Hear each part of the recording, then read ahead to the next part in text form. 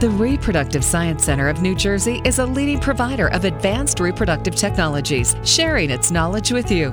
It's time for Fertility Talk with RSC NJ. Here's Melanie Cole. If you are considering in vitro fertilization, does the thought of multiple births concern you? My guest today is Dr. Alan Martinez. He's a specialist in reproductive endocrinology and infertility at the Reproductive Science Center of New Jersey. Welcome to the show, Dr. Martinez. So first tell us, with in vitro fertilization, what is typically what goes on?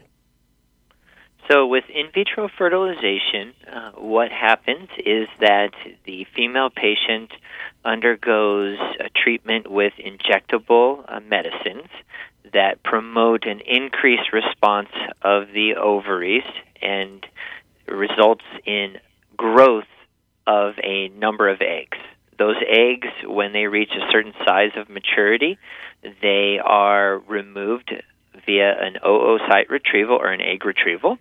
And then in the laboratory setting, using either donor or the partner's sperm, these eggs are then inseminated, either injected each sperm into each individual mature egg or added to a dish and allowed to naturally fertilize. And then those embryos are grown out over a period of days, and usually either a day 3 or a day 5 transfer is done back into the uterus in attempts to conceive. Has there been an issue, or do you hear concern from couples about multiple births? Oh, absolutely. We have patients that may be concerned about multiple births because they have a problem before in a prior pregnancy where they've actually had twin pregnancies and there's been negative complications from that, where they've had losses or early births or problems related to the infant's health when delivered. And so some patients have a history of that.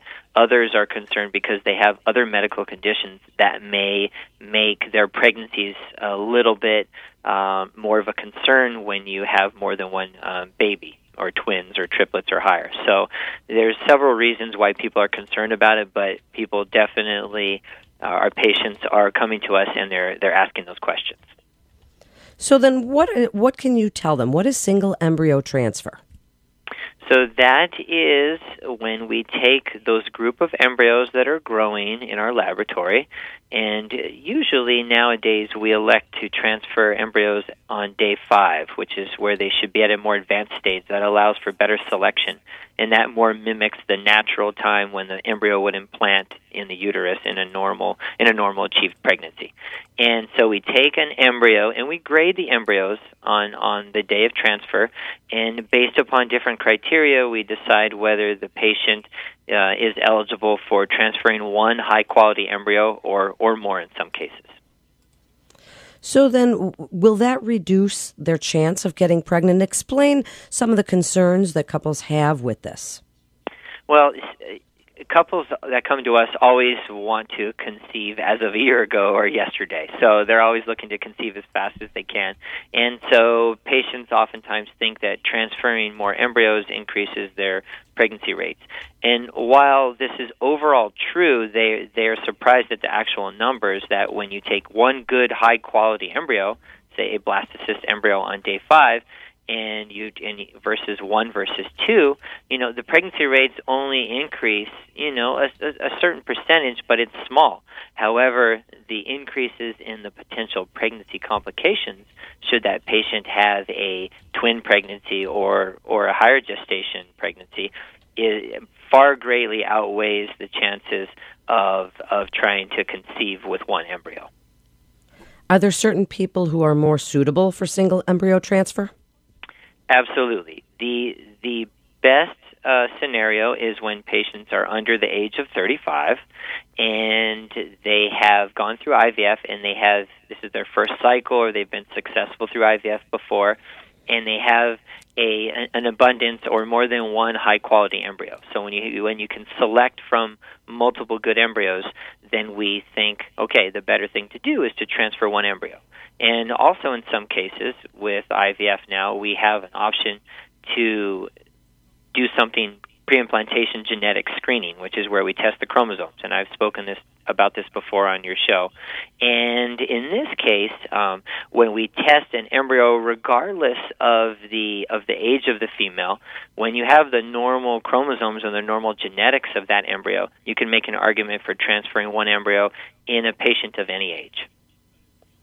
So how often can somebody do a single transfer? Would they need to do it more often if it doesn't take? Well, if the pregnancy rates are a little bit lower with a single embryo transfer, then they may have to go through another subsequent transfer, which if they have other high-quality embryos, they may go through what we call a frozen embryo transfer. So from their fresh cycle, they've had multiple embryos that are frozen. The first one doesn't take, and then we go ahead and we do a subsequent transfer. But the studies have shown that if you transfer a high-quality blastocyst day 5 embryo and you do a single embryo transfer, that when you compare it to a double embryo transfer, if you proceed with a frozen transfer, if the first one is not successful, then their cumulative pregnancy rates are exactly the same. And the difference, the major difference, and I always stress with my patients, is that our goal is to get you pregnant with one baby. If we have twins, sometimes that happens and we can't control that. But anything more than that, your pregnancy complications go up. So I would rather, as a medical provider, achieve a single pregnancy with one gestation. And that's our goal. So you mentioned the best quality embryo. What determines that? So when the embryos grow out in the laboratory setting, they will declare themselves. There's a growth curve, and there's certain thresholds that they have to meet. So we look at how the embryo divides, and we can categorize it based on its stage. And it's a very complex system, but we can essentially grade an embryo, and I'm simplifying it, but we can say, okay, that's an A-quality embryo. That's a B because the cells don't look as healthy. There's less of cells. There's more granularity in the cells. All of these very specific criteria that directly relate to the grading of these embryos. So we can clearly know, based upon how they've developed in the lab, their likelihood of success. And in those cases, we will only transfer single embryos when we have a high-quality embryos that we can select from. So it's very easy to kind of decide that. And then it's just based on the patient's age and the other testing like I talked about before.